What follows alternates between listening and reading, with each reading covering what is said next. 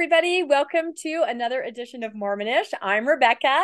And I'm Landon, And and we have we're a here today with Nathan Smith.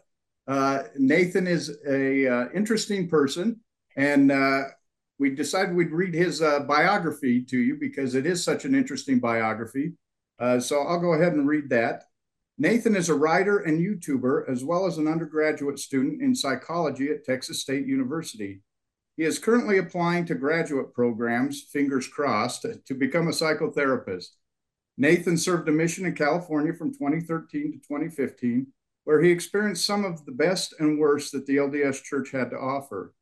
He returned home with PTSD and didn't open up about his experiences until 2018. Since then, he has written over 100 essays on Medium for a publication called Interfaith Now, exploring his experiences and trying to identify some of the challenges he feels the modern LDS Church faces. Though no longer a Latter-day Saint himself, Nathan still has a deep love for Mormonism and those who feel called to it. And as a student of psychology and a wannabe therapist, he's interested in helping people of any religious tradition or none whatsoever find the healthiest, most fulfilling version of their lives possible, whatever that may look like. So welcome, Nathan. Thank you so much. I'm so excited to join y'all. Yes, welcome. And I think we also need to add to that bio. Why don't we mention the name of your wonderful new podcast? Oh, yes. So I am on YouTube as Mind Makes This World. I think I have about 9 videos out now on just a very brief hiatus, but I've got some more content that I'm working on that I'd like to get out there. So, go and subscribe, please. Like and Please. subscribe. That's right. Yes. We all, those of us that are newer to YouTube and all of that, we need to always remember like and subscribe. That's what we're supposed to say. So, well, welcome. We are just so excited. And I also want to mention that Nathan has been kind enough. He's going to come talk to our The Good Book Club members, which will probably happen before we even air this. But we just love it that Nathan is so willing to give back and to support and to talk to us and share his knowledge and his experiences. So I think we'll just, Landon, why don't we start with the first question for Nathan and we'll just jump right in. Sure. I will say I did watch I was watching your YouTube videos today from Mind Makes This World. And I got to say, you're brilliant. Some of the I was just following those, going, wow, these are really scholarly. You really know your stuff, and we'll explain why here as we get talking to him. We'll get to that. Where he got this knowledge from. So I guess the first question is, tell us a little bit about yourself. About your growing up and where you grew up and how you got to this point. Yeah, absolutely. And thank you for the compliments, by the way. Y'all are too kind. So I was born in Houston, Texas. I only lived there a couple of years. I lived most of my life in Austin, Texas, and I was raised in a very more or less traditional Mormon family, as traditional as they get outside of like the Mormon corridor. Um, I was, raised through kind of just the basic milestones. Like 8, I was baptized. 12, I became a deacon, teacher, priest. 18, I was in the Melchizedek priesthood, and then 19, I went on my mission. But yeah, it's funny. It was an interesting time growing up in basically what was the literal Texas shaped like belt buckle of the Bible Belt, because you're surrounded by like very passionate evangelical Christians, Baptists, Protestants of just all kinds and shapes and sizes. And I grew up in a town where it was when I was much younger, it was much worse. There were churches that were very focused on trying to teach classes on how to proselytize to your Mormon friends, how to save them, and it was based on a lot of like that old school 19th century kind of crap. So it wasn't very intellectually engaging. It was just more like, do you know the Mormons don't believe in the Bible? Did you know they worship Joseph? Stuff like that. Yeah.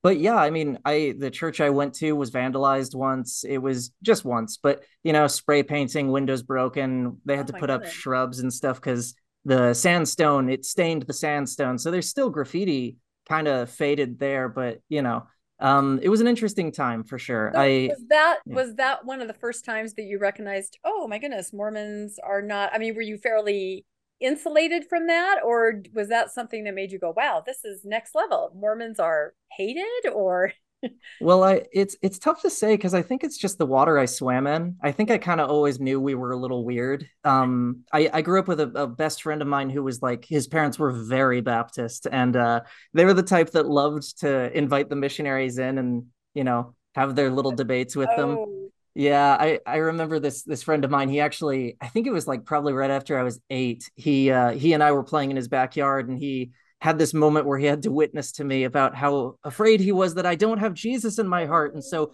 I accepted Jesus into my heart right then and there with him, and it was about as spiritual as two 8-year-old boys in the backyard can really be. But you were uh, making the effort. No, I relate to that yeah, because I had a friend that was a very, very staunch Baptist in high school. And one day, and I had, of course, a little posse of Mormon girls around me. And one day she broke down in the lunchroom and we said, Cassie, what's wrong? She said, I just love you guys and you're all going to hell. I mean, that was very strange. We all just kind of looked up because we didn't really understand that that's how it was viewed for other religions. And she said, yeah, my minister has told me that my friends are going to hell. And she was very sincere. I mean, she was absolutely sincerely concerned. And we, of course, didn't know what to think. So She may have even been correct. oh, okay. we'll see. We'll see. We'll see. Crossed. It's Oh my funny. I goodness. none of my siblings are Mormon anymore, and recently I saw my younger sister and oldest sister, and we were all having a joke and everything, and I think one of us had you know used the Lord's name in vain, and we had a moment where we were like, but it might be real though, so maybe just Yeah. double back real quick, Better safe than sorry, right? just No, in I think a case, lot of right? post Mormons go through that where you're like, can I Yeah, do this? Is yeah. somebody watching me? So, oh, Oh my wow. goodness. That is so interesting. Well, that sounds like an amazing growing up. And so you had older sisters, younger sibling. You were kind of right there in the middle of the family. That's Yeah. excellent. That's excellent. And so were you always interested in sort of like even younger as this, were you interested in the scholarship of the church? I mean, most kids are like, whatever. But it sounded to me like some of the other things I've watched, you actually you were thinking about it, even at a very young age and trying to understand.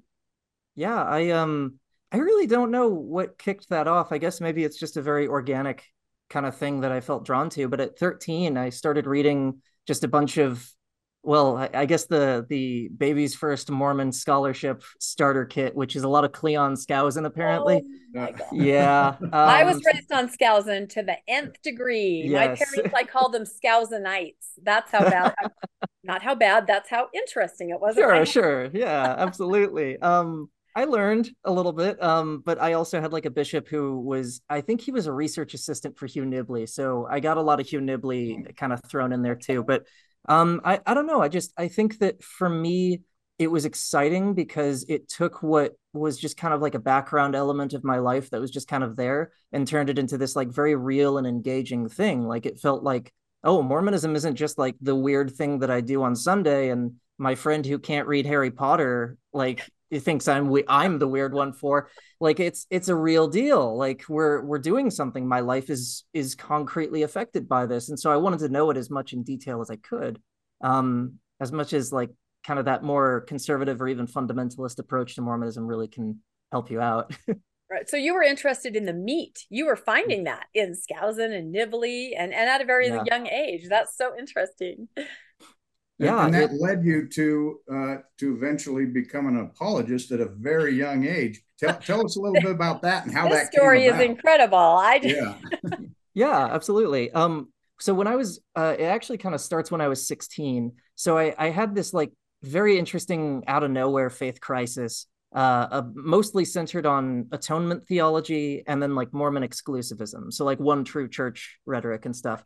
And I remember having this moment where I was sitting in a sacrament meeting, hearing about Jesus suffering in the Garden of Gethsemane. And I think to myself, like, even if I saw this as purely symbolic, I don't know what it would be symbolic of. This feels like kind of like a useless thing for me, but I don't know what to do with that. I'm, a 16-year-old boy and Right. living in a more or less, faithful Mormon household. But so I dug into that a whole lot. So I started reading a lot of people, including like generally Christian writers. Like N.T. Wright is still kind of one of my favorites. He's an interesting guy. There's a lot of ways I obviously nowadays would disagree with him, but he was a very thoughtful person, and I think he helped to to make Christianity, in fact, a lot more realistic for me in the same way that like Skousen kind of made Mormonism more realistic for me. So I started digging deeper and deeper into, I guess, what would have been like the issues surrounding Mormonism. And that drew me to what was at the time called Fair Mormon. And they had I don't know if they still have it, but they had two websites at the time. One was like a page for their conference talks, and at the time, at least, some free books you could read just on the browser. And they had kind of a Wikipedia style website, which was like, here's a question or an issue, and here's like a whole wiki page with like even related pages and hyperlinks and everything to like responses to that. And I found myself just diving down every possible rabbit hole I could find, to the point that I saw a little link on one of their websites that said, hey, why don't you volunteer to answer emails that people send in? I had sent in a couple of my own, and I thought, why not? That could be fun. So I did. And my application was lost the first time around, so I didn't get in for a couple months. And then I wrote them. I was like, hey, can I join? And they're like, hey, yeah, we switched people. Welcome aboard. And then the next day I woke up to like 100 emails in my inbox. So and they never ask about your age. It was okay that you were much younger. That was never an issue. I can't remember if they asked specifically for my age, but I don't think they were bothered by it, if I remember correctly. Especially because, I mean, it's a church that sends like now at least 18-year-old boys to. It was started by a 14-year-old boy. So yeah. Right, so you're right. Definitely a youth culture. So, yeah. Oh my goodness. So. Sorry, were your responses reviewed by somebody, or did you just go straight out and respond? Yeah, so once you had the application process in, that was pretty much like the primary vetting process. But once you were actually a person, like a volunteer apologist, what would happen is you would receive like all the emails that were sent in would be forwarded to everybody who is a volunteer apologist. And if you responded, you would preface your email every time by saying, hey, these are my reflections, my views. They don't necessarily reflect the views of either Fair Mormon or the Church of Jesus Christ of Latter-day Saints. So that kind of gave a little bit of plausible deniability if one of us went off the rails. And other people could see your responses and jump into and be like, hey, maybe I see this slightly differently, or hey, here's some resources that this person, may not have noticed that you might find helpful, that sort of thing. So, yeah. Wow, what an environment. So you're not only getting questions, you're also learning from other apologists, all delving into some of the same questions, and you're going back and forth with each other about what about this and that. And then you're helping people understand and feel comfortable with some of the rough issues. So wow, what a really intellectually dynamic time for somebody who's not even 18. That's incredible. Yeah. Yes. What did your parents think of you doing that? I'm just trying to picture my sons, I mean, they're all young adults now. I'm trying to picture my 16-year-old Mom, I cannot vacuum. I am answering the Adam God question from They're gonna be so mad when I say this. I don't think they cared. They weren't impressed. That's the other thing. I think you go, my son, the apologist. I mean, I don't think they understood what was what I was kind of up to, but I also don't think like it's funny because I'm not 100% sure where y'all like grew up, but in Texas, I think that we I don't know. It's not like Mormon identity is not really a point of pride for anyone, to the point that like I've grown up with people who are like, I'm the distant great grandson of this particular 3 named general authority, and everybody's like, I don't care. Like, I've got work tomorrow morning, like hours already. But yeah, I don't know if they cared. I remember my dad at the time, at least, kind of seeing the academic side of things as almost like a waste of time, which is kind of, I think he's outgrown that, but it was kind of that somewhat typical, maybe anti-intellectual side of Mormonism. Right. And then I don't think my mom just really understood what I was up to. I think they just knew I was alone in my room doing emails and, doing emails. That's so funny. Like their son, you got to put this away. Can't you get a good video game that you can be addicted to? Come on. I'm trying to figure out what it would have been back in the day, but yeah. It wasn't the most shocking thing a 17-year-old boy could be doing alone on a computer. So it was, I think they were okay with that. You were in a unique spot where you got to see, especially you're kind of at the beginning time of a lot of people starting to have a faith crisis. Did you see a lot of emails over the time you were there? Did it increase fairly significantly? What was your feel as you watched it? Did you have a feeling that people were really starting to find out these issues and that's why they were going there, or did you have a feel for that at all? That was a discussion we often had on that email list. Was at the time, I don't know if the people would be using this term anymore, but at the time we called it inoculating the saints. So there was this sense in which like these issues were becoming way more prominent, way more obvious because Internet 2.0, everyone's online. There's no real filter or anything, so people get to see this information that at times was maybe just not known, at times was maybe just quietly disregarded. And we wanted to prep people to be able to, I guess, process that information when they first encountered it. So I don't know if I saw like an uptick in the emails necessarily, because I think that we had kind of a feature that wasn't super popular as far as like emailing questions in. But I did get a sense, and I think a lot of people on the email list would definitely agree that we had this sense that there was kind of an uptick in, at the very least, questions and maybe even faith crises. And we wanted to kind of address that as best we could. That's so interesting. Can you think of any particular questions that were becoming more and more, like rising to the top, right? Yeah, absolutely. I think that probably the two biggest ones were LGBT issues and plural marriage. Yeah. I remember having some very interesting conversations with people about plural marriage. I remember I thought I was a very progressive person about this, and I think even to this day I was still very progressive about it in the sense of like, hey, find your answers, whatever it is. Good luck to you. And this person kept emailing back, no, you only are giving me the fair answers and the rote church answers. And I'm like, I'm not giving you any answers. If anything, I'm terribly unhelpful. Like, I'm not sure what you're accusing me of, but yeah, it was plural marriage and LGBT plus issues, specifically issues related to sexual orientation. I think gender identity hadn't quite really Right. reached And what mainstream year are we LDS talking thought. about?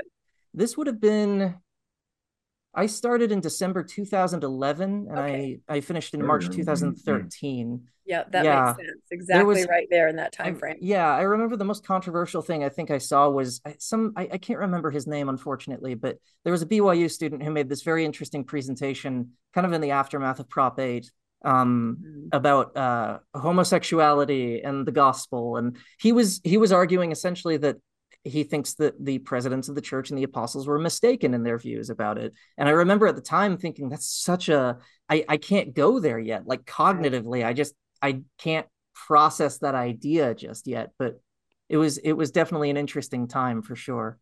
How did the experience affect your own spirituality? It seems to me I heard, were you a strong believer at that time, or did it cause you to struggle, or how did it affect your own testimony having to deal with that?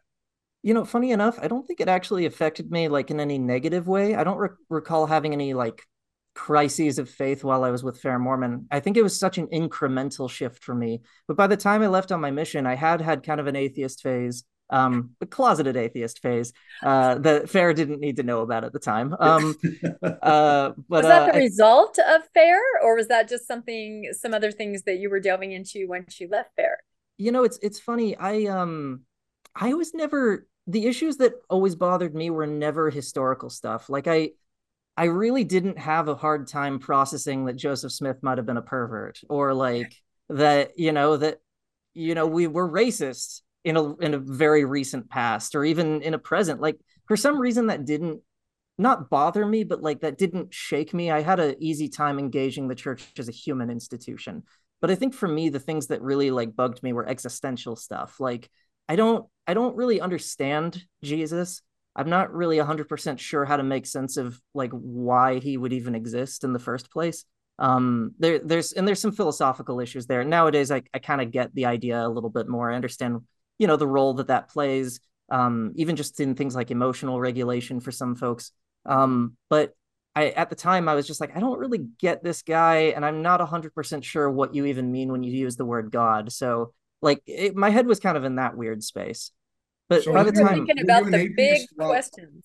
yeah, were you an atheist while working for Fair? yes, yes, Oh, briefly, interesting. briefly, I had a brief moment, and I think I can't fully understand what it really was. I think it probably centered a little bit on like things like the problem of evil and suffering, and people have philosophically satisfying, responses to the problem of evil and suffering, but like it's still a very cruel and interesting world. And I don't know if sometimes we fully take that into account sometimes. But I think that was probably a big part of what kind of pushed me in that direction. But by the time I left, and I only left because I was going on my mission, in fact, I was probably much closer to like Terrell and Fiona Givens, Right. as far as like belief. So very nuanced, very progressive, very flexible. But there were a lot of things I also hadn't really thought about. Like I would like to think that I was at least pleasant about my views on like LGBT plus people.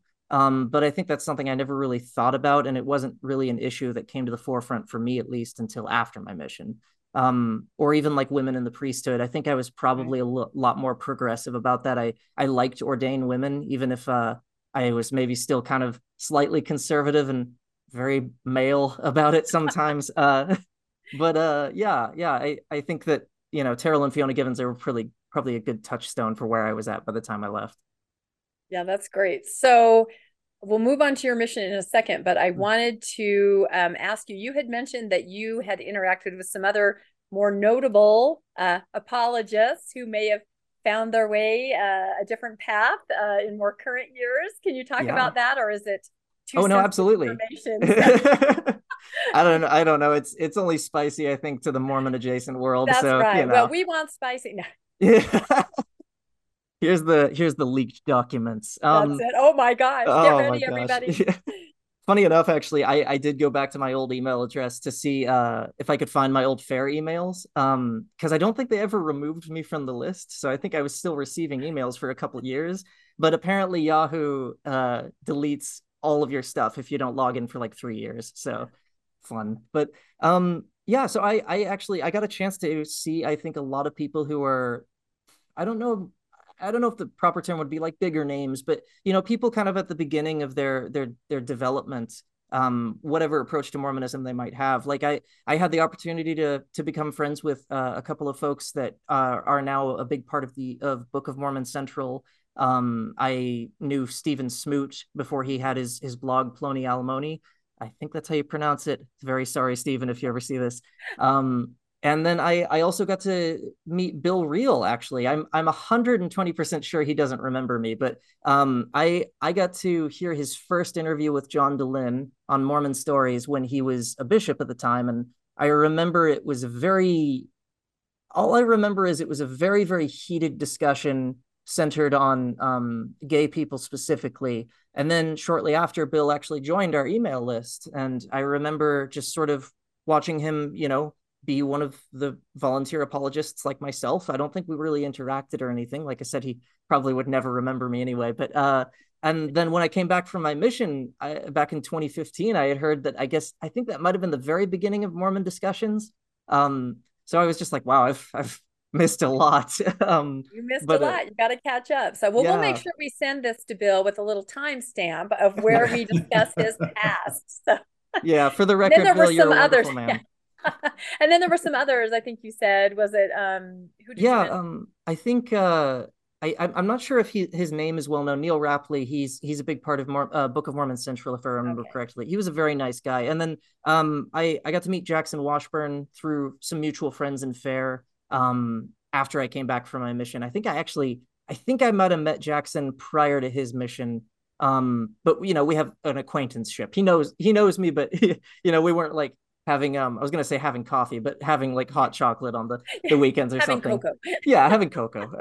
But yeah, So you yeah, were I a got mover and shaker. You were a mover and well, shaker at well, Fair and other. it's funny because I actually I was definitely not a mover or shaker. I just was kind of this is a weird analogy, but I feel like I was the Forrest Gump of Mormonism for a half second there. There's our If you title, Landon. There's our Yeah, title of the The episode. Forrest Gump of God Mormonism. no, Interview now. please. But you know how that movie worked where he just like he meets like Yeah. Kennedy or Nixon. He's like in the Vietnam War and like no one really remembers his name, but he's just like been there for a lot of stuff. I feel like I just met so many people who dove in so many different directions, and I still feel it today. I feel like I'm kind of in the background, and I kind of like that personally. I'm not really a forefront, face in front of everybody kind of guy, but it's been interesting because I've just had a chance to see a lot of stuff in the background, stuff that people don't see. And I think it humanized like the whole spectrum of Mormon and Mormon adjacent like stuff that I've been able to encounter. Like I've met Don Bradley, I've met Dan Peterson. I've also met John DeLynn. Like my oldest sister and her husband were friends with him at one point up in Logan when they were doing the Oasis project still. But wasn't he from Texas too? Didn't he grow up yes, in Texas? yeah, That's yeah. He's also impossibly tall in real life. But I'm also like, Much taller than I ever imagined. I had yeah, interacted with him a lot before I actually met him, and I met him at an event. I'm like, oh my god, because when you interact with people online, you don't know. yeah. Sometimes they're much shorter, and in his case, he was much taller. Yeah, Oh, well, that's and in just my so case, interesting. I'm the guy who genuinely thought he was 5'10", only to find that I think I'm about like 5'8" at best. Like so, so, yeah. so you're a 19-year-old atheist apologist, and you do what every 19-year-old atheist apologist does, and you go on a mission. Tell us Yeah. how that transformation How did that occurred. happen? That's right. Yeah, so I definitely had a very strong testimony at that point. But it was again, it was kind of more like it was a mishmash of Terrell Givens and N.T. Wright. So the way that I really rationalized it in my mind was I I just dropped the Mormon exclusivism altogether. I didn't really care about the one true church thing. I sort of like turned Mormonism in my mind as like a symbolic sort of expression of this cosmic narrative everyone's already involved in. So it's not like you think of like the temple narrative, like you didn't have to earn your way into having been in the pre-existence. You didn't really have to earn your way or like ritualize your way into being born in this world. And I sort of thought the same thing about like the 3 degrees of glory and stuff. The thing that I really focused on came from N.T. Wright, which was this idea that like Christianity was meant to better the world.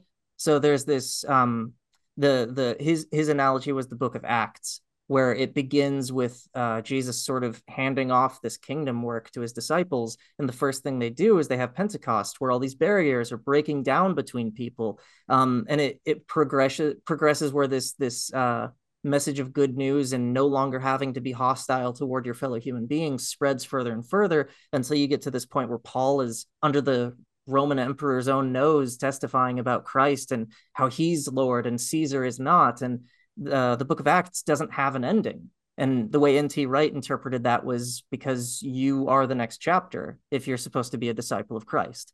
And so that was a big motivation for me as a missionary, was as I guess this is my concrete way of going about that. And I found very quickly that that was a very unpopular explanation for why you're on your mission. I'm sure half the people didn't even understand what you were talking about when Oh, you brought up the Romans, yeah. Paul, Acts, and the Pentecost.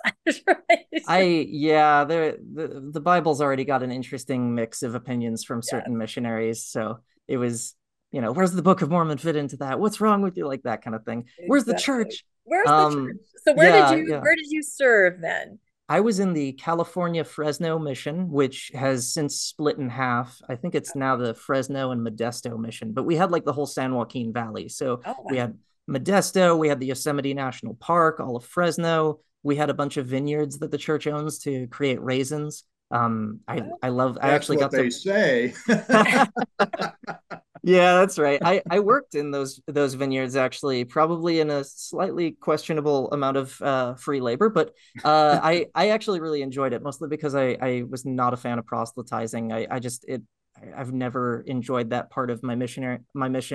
It was the hardest thing to try to explain to other missionaries that like, hey, I really don't like the sales portion of uh, this whole thing. I'd rather be a humanitarian, and cutting grapes off of a berm was probably one of the funner things I got to do.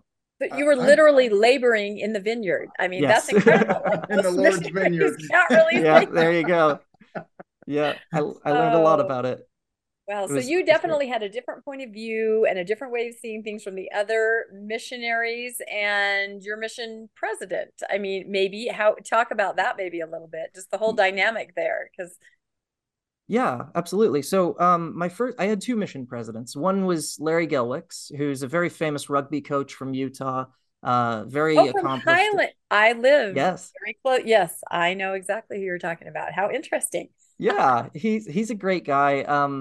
I know he's had complicated relationships with a few other missionaries, and I'm sure if we got to know each other better during the time that I had him as my president, we probably would have had a little more complicated relationship as well. But he was a good man. I think he kind of sensed that I was just kind of a square peg in a round hole, and I was just trying to do my thing. And I think he kind of just didn't want to make life worse for me in some ways. But yeah, it was my second mission president, however, that I had the most conflict with, unfortunately. um I think that kind of the through line for a lot of conflict I had with my second mission president, with a lot of mission leaders, um and with a lot of missionaries in general, was just like this. It was a mix of misunderstanding, a lot of, quite frankly, just bullying, if we can be honest here at this point. Yeah. I mean, shocking that a bunch of 18 to 20 something boys would be bullies sometimes, but we tracked high school in with us. That's a And reality. yeah, it really is. Well, and it's a reality that you get when you have young men, especially who have perhaps mental or even psychiatric disorders that aren't being diagnosed. I was with an elder for 6 weeks. That was the darkest 6 weeks of my entire life. He was my district leader.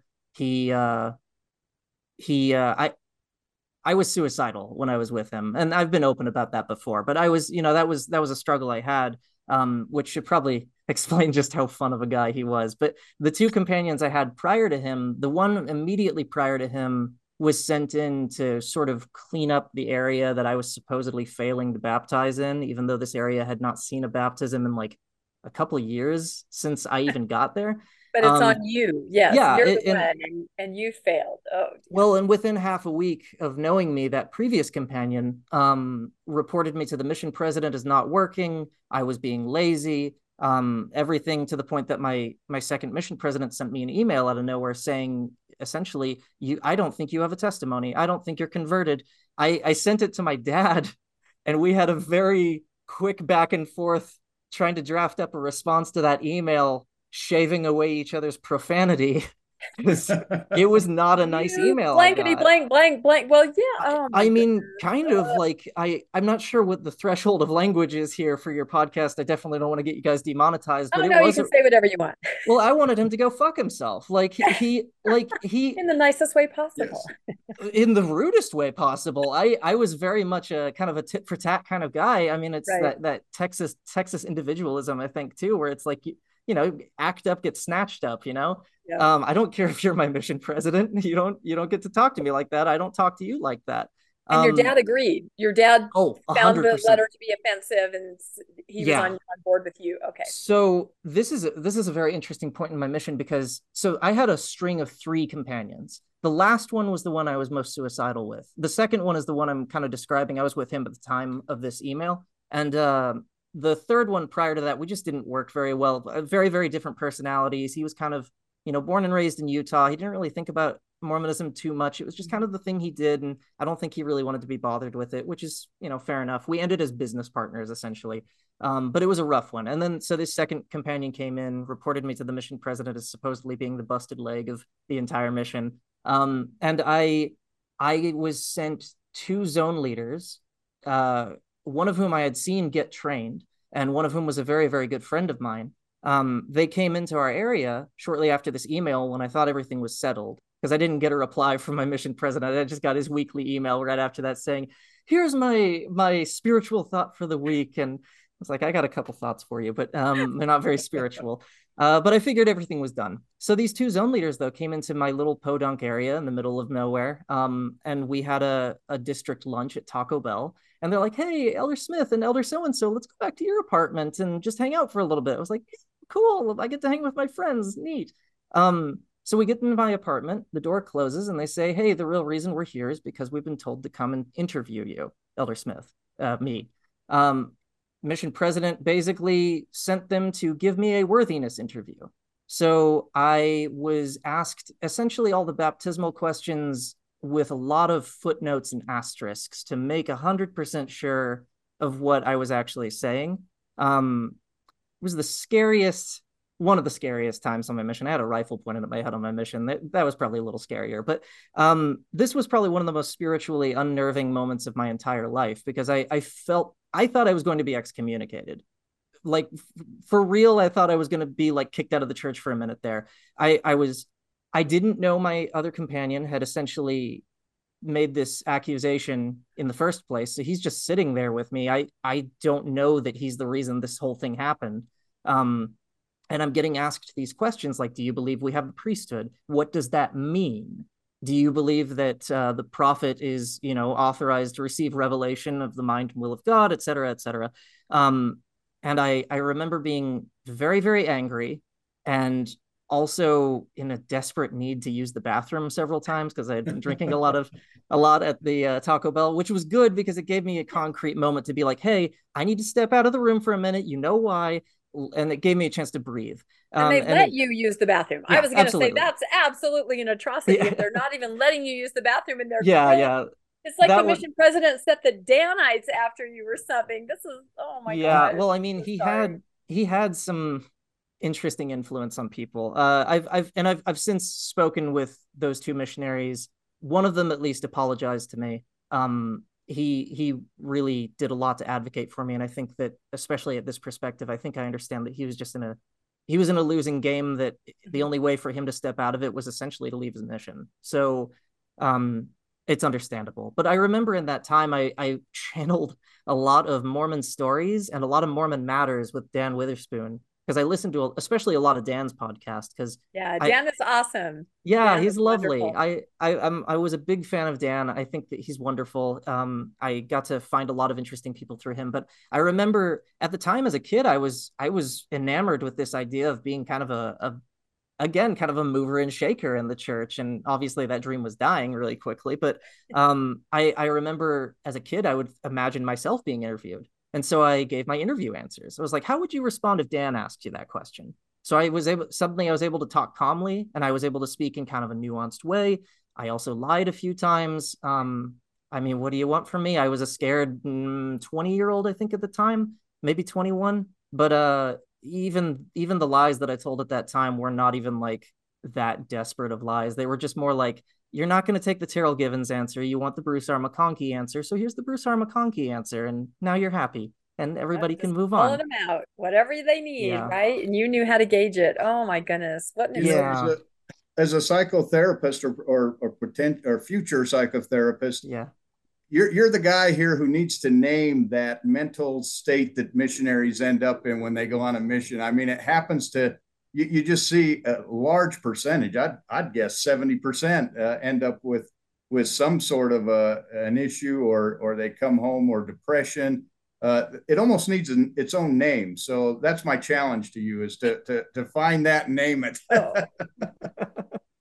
I will have to work on that. It's funny. I'm a big fan of psychoanalysis. It's a slightly controversial field, but I found that actually helped me make sense of a lot of my experiences. I think that for especially missionaries, but for a lot of Latter-day Saints in general, the center of Mormonism is not, and I don't mean this in a derogatory way. I mean this in a purely neutral way. I don't think the central concern of Mormonism for these folks is truth.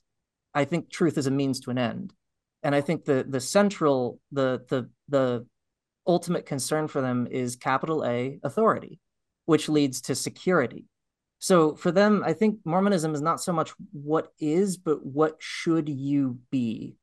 And if you're going to have someone articulate to you what you should be, then they need to be reliable. They need to be authoritative. And hence we get behaviors where people are very, at the very least, anxious if you start to maybe poke holes in the idea that this authority figure is not, we won't say infallible, but they will be functionally infallible in the sense that, I mean, we all know that President Russell M. Nelson's just a human being, but God help you if you actually point out a problem he's actually caused.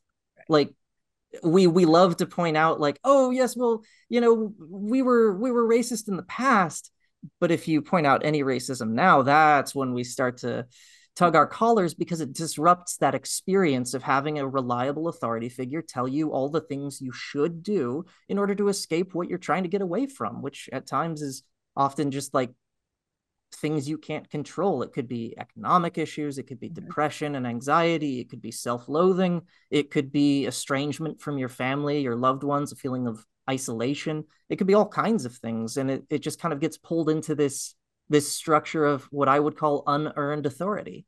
And I think that the thing that disrupted my mission the most was this is such a cringy way to put it, but I feel like I saw the emperor's new clothes for what they were. And people, whether they realized that or not, were not happy with me about that. And they took it out on me. Oh yeah, you saw behind the curtain, the Wizard of Oz, you knew. So Yeah. and Yeah. that makes a lot of sense. Just the whole focus, such an incredible focus on obedience. You need Yes. to have that authority figure. Well, And and yeah. Yeah, it, re- absolutely.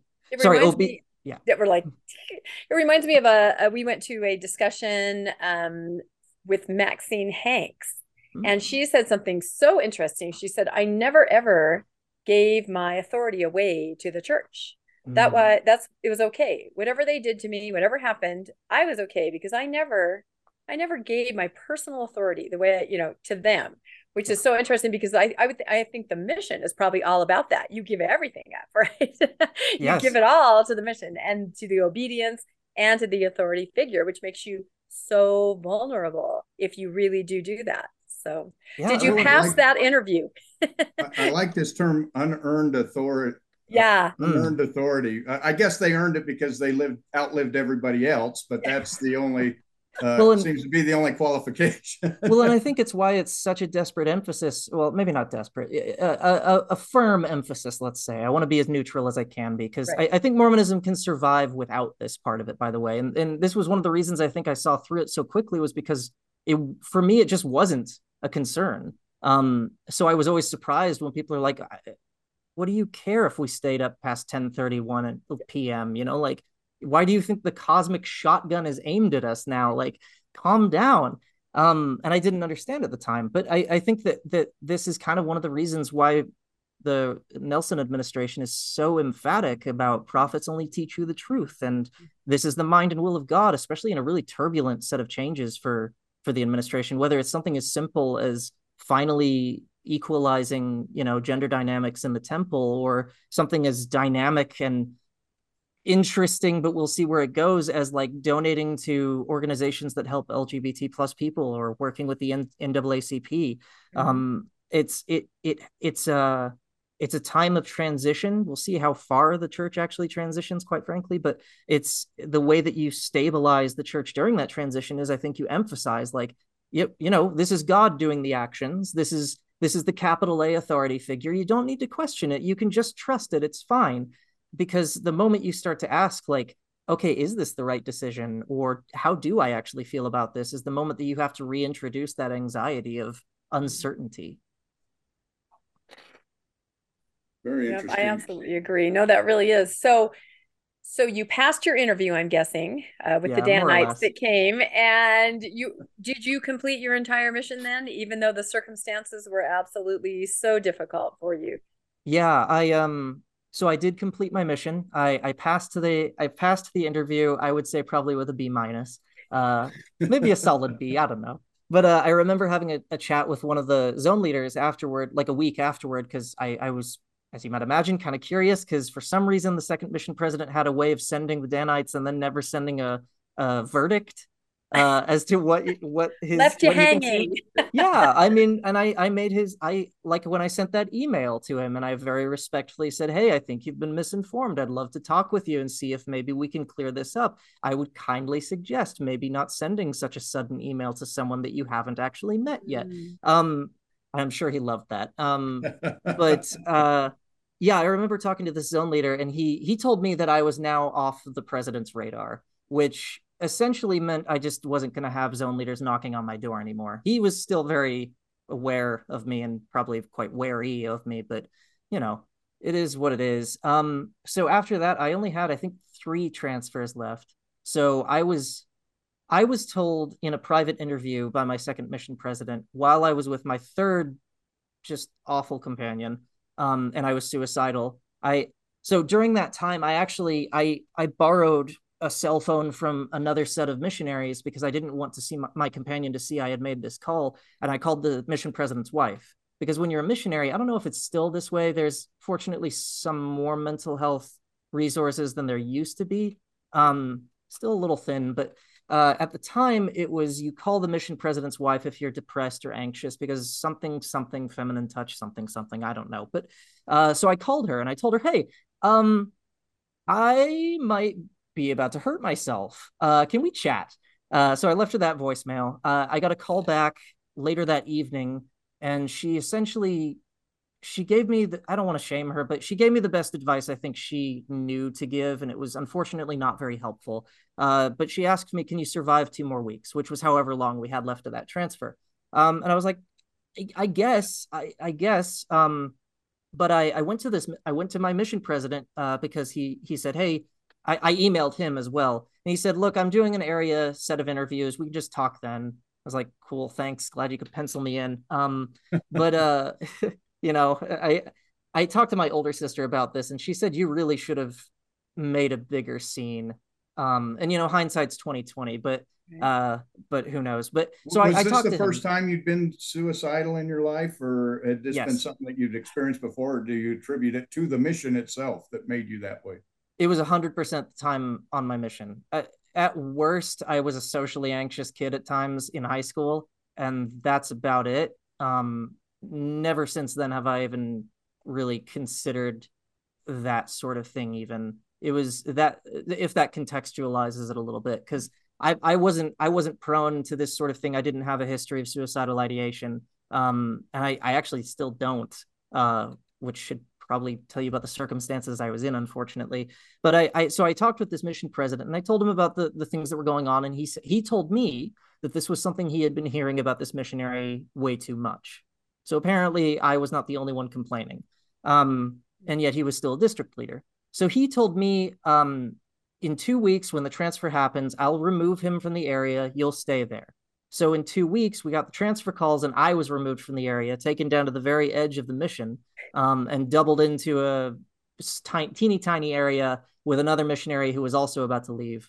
Or rather, I had someone who was just out of training for one transfer, and then two transfers, I believe, with someone who was also going to leave at the same time that I did. So I basically got told one thing and was given another thing. But I remember the ride down away from that area, away from that missionary, being probably one of the giddiest times of my life.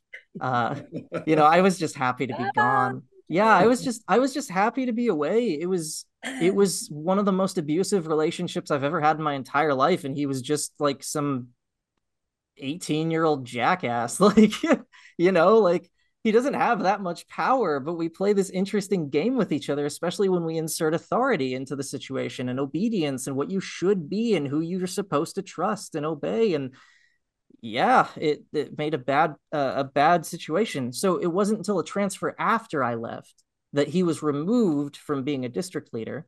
I spoke actually to a missionary who was a good friend of mine at that time, who kind of helped me get the cell phone that I needed to make the call and everything. And he told me at least that when I left, it became a lot more apparent what this missionary was doing, because it got harder and harder to hide something. I don't know if he was like sociopathic.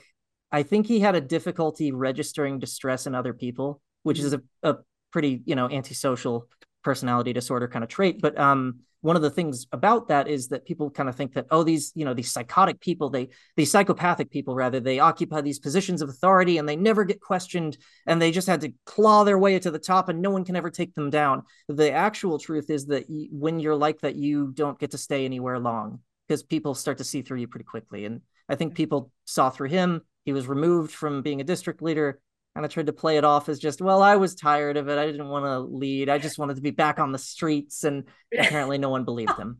The streets of the mission. No, and I can Yeah, tell you, yeah. unfortunately, that this still goes on. My son has been on his mission since October, and he's already had an experience just like yours, first out of the gate. And same thing. He was transferred and is now in a teeny tiny little, I mean, it's literally unfolding, and he's only at the very beginning. So I'm sure many people listening or watching can understand these experiences. But you served you honorably, right? That's what everyone's going for. Yeah, I got And the you 2 years. made it and you came home, and yet the experiences, the shadows from your mission followed you. Why don't you talk a little bit about that? Because I think so many can relate to that. Yeah, absolutely. So one of my first weeks home, when I gave, I think, my homecoming talk. I remember I was in, gosh, it was either the second hour or elders quorum back when there was still 3 hours of service. And I remember the elders in the ward of my parents were that were serving in my parents' ward. They came to meet the RM. Why not? And I remember seeing them. They just sat down right in front of us, and I couldn't breathe. I felt like there was just this like pressure sitting on my chest. I felt so defensive against these boys that I had never even spoken to before. And I was just scared. And I didn't understand it at all. I didn't know what was happening to me. I knew that I had had a horrible experience as a missionary. I just didn't understand why this was happening because I was home. I was released. It was fine, right? But I guess it had traumatized me. That's how trauma works. You see a stimulus that matches something like the circumstances that characterized your initial traumatic experience, and your mind and your body start to respond in the exact same way they did before. All those unprocessed emotions and physical sensations come back up again. And I like to tell people too, that was actually a good way of knowing I was healing too, because I remember when I lived in Provo, I did a brief stint at BYU. But when I lived in Provo, I ran into a couple elders on the street corner when I was on my way to the post office. And I just looked at them. They looked at me. I said, "Hey, how's it going?" They said, "Hey," and they went on their way. I went on mine, and I didn't feel a thing. And it was a good sign, but it was a lot of PTSD that I honestly just didn't realize was there. And honestly, I had to kind of deal with it on my own. I was fortunate that I had two marriage and family therapists in my family at the time. My brother-in-law and my oldest sister. She was completing her master's at BYU in marriage and family therapy. He was completing his PhD there in the same field. And I remember, in fact, when I was with my companion with whom I was suicidal, she sent me an email. The first weekly email I sent them when I was with that companion shocked her into writing me for one of the first times in my entire 2 years. Like, we didn't, not because we were estranged from each other, just ADHD and undiagnosed ADHD, I guess. But she sent me an email and she said, "You sound like a battered spouse, and I need you to request an emergency transfer." Like, she told me, I'm a mental health professional in training. If you want to cite me on anything, like, you need an emergency transfer. And I wrote a resignation letter to my mission president, like telling him I want to go home and I'm done. And I kept it in my pocket for a week. It had an envelope. It was addressed. It was stamped. It was ready to go. And I never sent it. And I don't know. I think I'm glad I didn't send it. But I that was kind of the only resource I had was a couple family members who were therapists who could never be my therapist, of course, for ethical reasons. Right. But yeah, for the most part, I just had to deal with it on my own. So you looked for and found your own solutions, sort of, once you recognized what this was. Because I would think that would be interesting to go, why do I feel so strange? Why am I so upset? What is this? And then recognize, oh my goodness, it's supposed to be the best 2 years of your life. Literally, when you recognize what happened to you there, and then you're searching for ways that you can heal from that. So maybe talk about that, because I think that part of your journey is really interesting and it's so beneficial to others, the things that you've learned. And even choosing had you imagined that you would go into the field that you went into before this, or did this really open the door to all of that? I'm so curious about that. I think I didn't even dream of becoming a therapist, to be honest, until relatively recently. At the time, I wanted to write big books on Mormon thought and history, and I wanted to be very profound, and I wanted to be the mover and shaker. And that dream hadn't quite died just yet at that point. Or I should say, it hadn't evolved yet. I feel like a lot of that I've taken into wanting to be a therapist. But at the time, for some reason, I was lucky enough to run into these little sound bites and clips from a philosopher named Alan Watts. He was a British American philosopher. He used to be an Anglican priest, and he did a lot to popularize in the 60s and I think 70s Eastern thought in general. So Hinduism, yoga, Tantra, Zen, Taoism, all of it. And he had these audio recordings where he just did a lot of lectures before he died, and people would set them to nice music and good stock footage. And I remember for hours, I would just watch these like 2 to 4 minute clips listening to him talk about like this this way you could relate to the world, and like the problem that you have is this thing called ego, and there's a deep down layer of yourself you've never met before, and it all sounded like gibberish at the time. For some reason it just like really caught my attention. I remember I was I think one of the most profound spiritual experiences I've ever had in my life, even to this day. I was reading about the ego, and I didn't know what that word really meant. Like I knew like, oh, the self is an illusion, all those fun catchphrases. I don't get it. And I remember I was in Provo in my little apartment, and I was in my room, and I was kneeling down doing my evening prayers before I was going to bed. And I was thinking to myself, like my prayer just sort of stopped. And I thought, like, suddenly I thought to myself, everything you think about yourself is too small. Like you are much bigger than everything you have ever thought about yourself. And suddenly I realized that that was what the ego was ego is just everything you think about yourself, and realizing it's an illusion, it just means that you realize that you are much more complicated than anything you could ever say about yourself or think about yourself. And for some reason, that made me weep, like just deeply. Like I think I recognized that there really was a me that I had never met before. And I think that was the me that was agonizing every time I ran into missionaries, or it was the me that would get like anxious being invited to a YSA, or angry with a bishop at a YSA who says my previous YSA bishop didn't know me, so are you following the commandments, or things like that, like I was suffering and I didn't even know it. And I think that recognizing, what the ego was, essentially what people meant when they were trying to say this sort of thing, really opened me up to that. Meditation ended up becoming a natural sort of thing from there. I just mostly was into mindfulness at the time initially, just sitting quietly with yourself and like, trying to bring your mind down just a little bit, trying to calm your body down just a little bit and seeing what comes up. And I remember those first sessions, I would just weep. Like I would be there for a couple minutes and then just something would come up. It was like vomiting from food poisoning. Like there was this thing inside of me, and there was only one way to get it out. And I was never letting myself do that until I took my conscious mind and just quieted it down as much as I could at the time. And I remember I had like 6 months after that, just solid 6 months, as if I had taken a dose of DMT or something, that I was just like, not a single thought bothered me. Not a single thing messed with my emotional equanimity. And that faded over time, obviously, but it was such an impactful moment for me that it dramatically changed me, and it made me realize there was a way that I could live my life differently. And you were in the church at this point off your mission, and you were healing. What was the relationship between your continued healing and how you were starting to feel about the church? Was there a little give and take between that, or were you still solidly in, or how did that work? Well, ever since my time with Fair Mormon, I stopped seeing the church as a father figure and more as a sibling. So there was always this kind of disconnect between us. I never really felt uncomfortable seeing the church as human. Like we make mistakes, but you should also acknowledge those mistakes, because mistakes have concrete consequences in the lives of people. But when you're essentially masquerading as an institution that either doesn't make mistakes, or mistakes are the exception to an otherwise very firm rule, so why bother addressing them in the first place, you get injuries, unfortunately. But so I never really had a hard time disconnecting from the church in that way. I think that I gradually drifted away and just became inactive. When I was at BYU, I tried the YSAs. My first roommates were very kind. They carpooled with me. I went every week.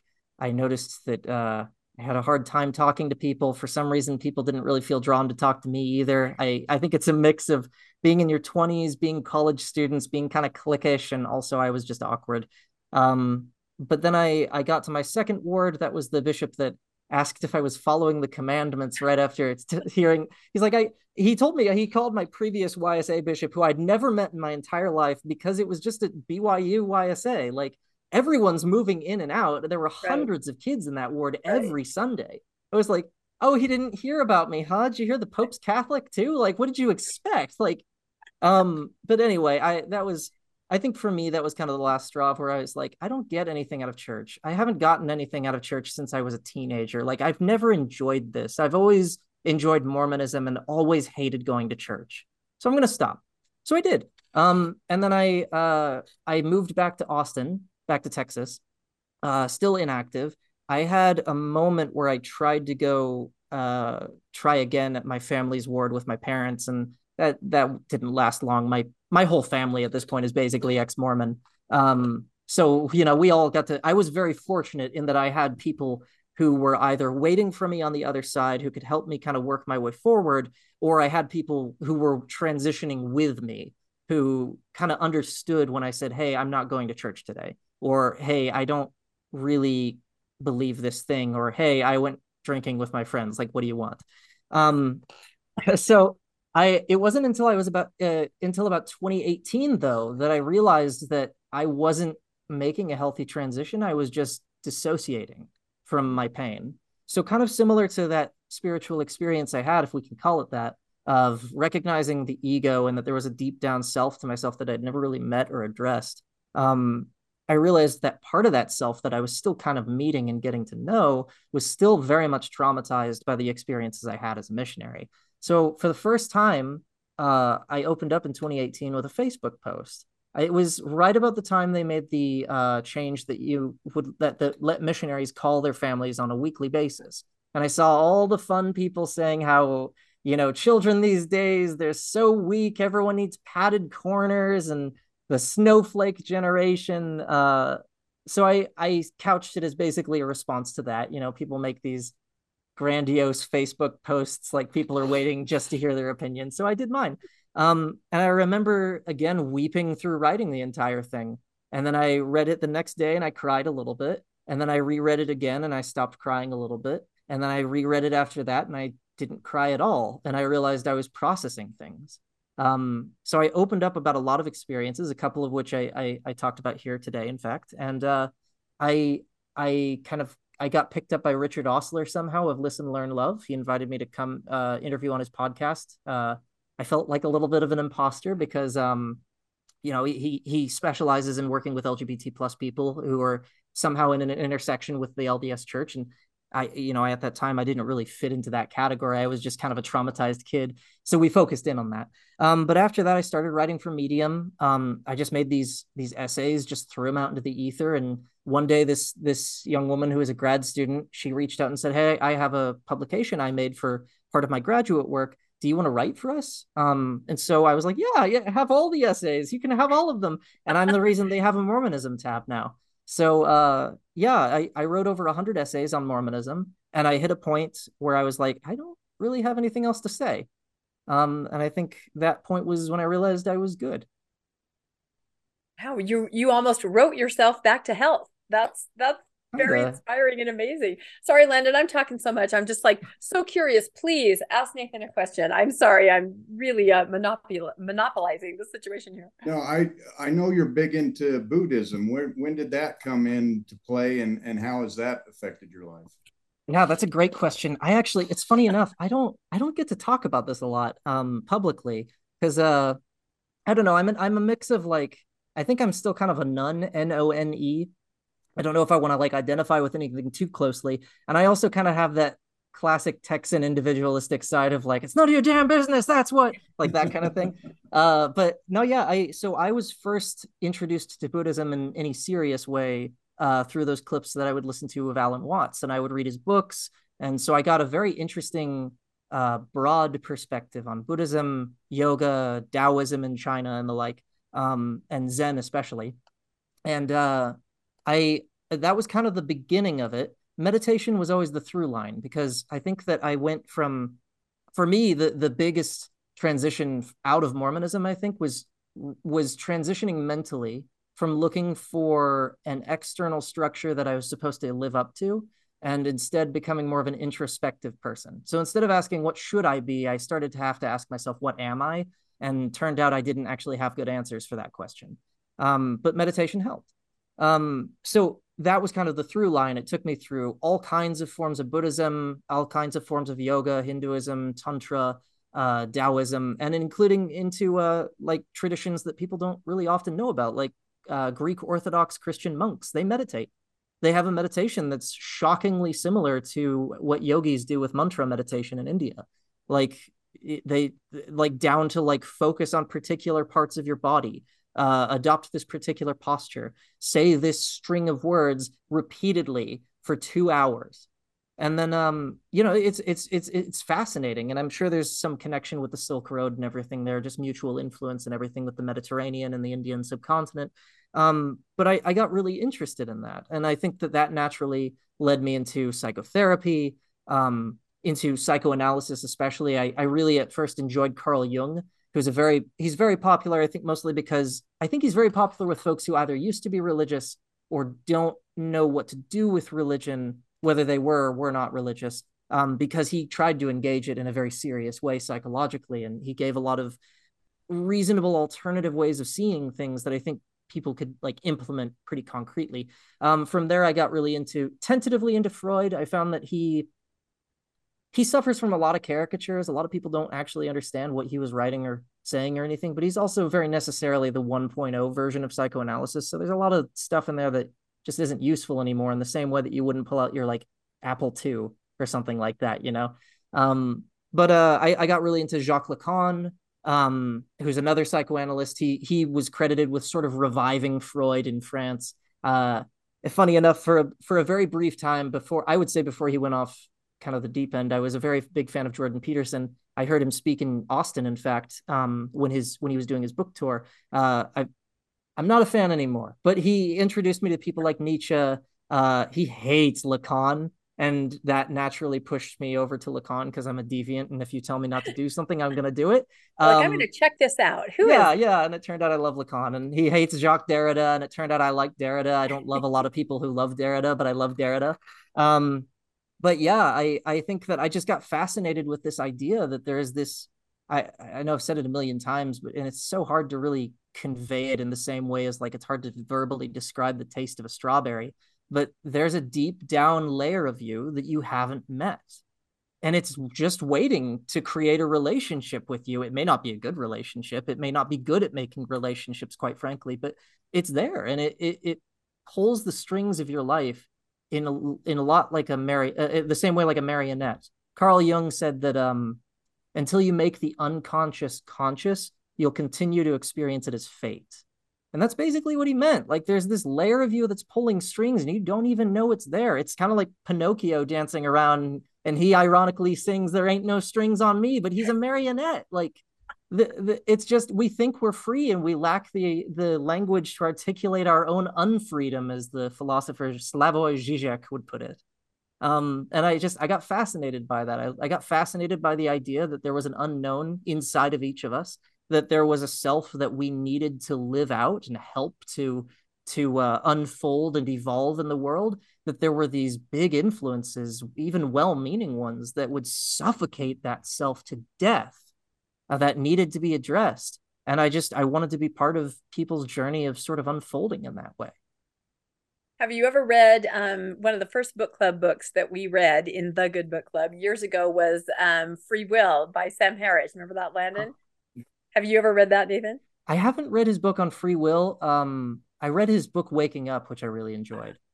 That was actually my first entrance to Tibetan Buddhism, because he was trained in a tradition called Dzogchen, which is very advanced, very interesting stuff for sure. I like him as a meditator for sure. But no, I haven't read Free Will. We would recommend it, wouldn't we, Landon?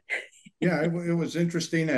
Very much, you have to say, do I agree with this or don't? Because he basically says nothing you do is your free will, that everything is already, going to happen regardless of what you choose. So makes you ponder that a lot and makes you think. So yeah, it's funny. I don't know. I can't say that I've ever been super interested in discussions of free will, mostly because I think I just assumed that we don't have it.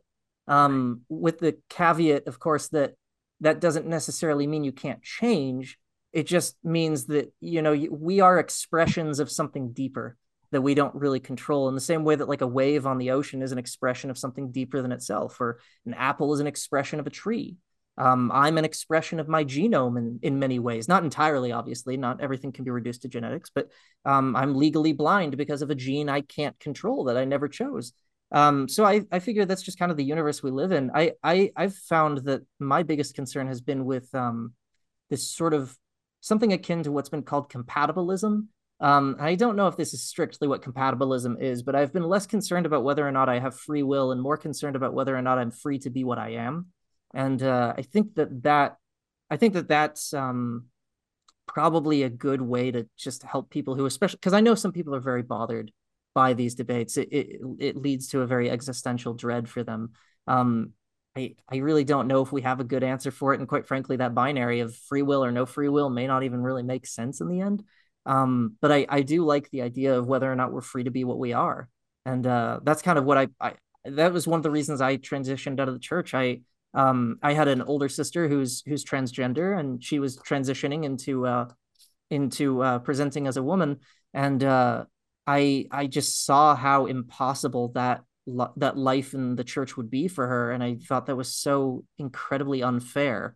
Um, and I just it was a good example to me personally, and I've had a lot of sympathy and empathy for LGBT plus Latter-day Saints, former Latter-day Saints as well, because I think they're such a fabulous example of one of the biggest failings of the modern LDS church, which is again that the center of the church is not truth, it's not self-expression, it's not even necessarily a personalized, let's say, relationship with God. It's about obeying an authority figure who's correct in what they tell you.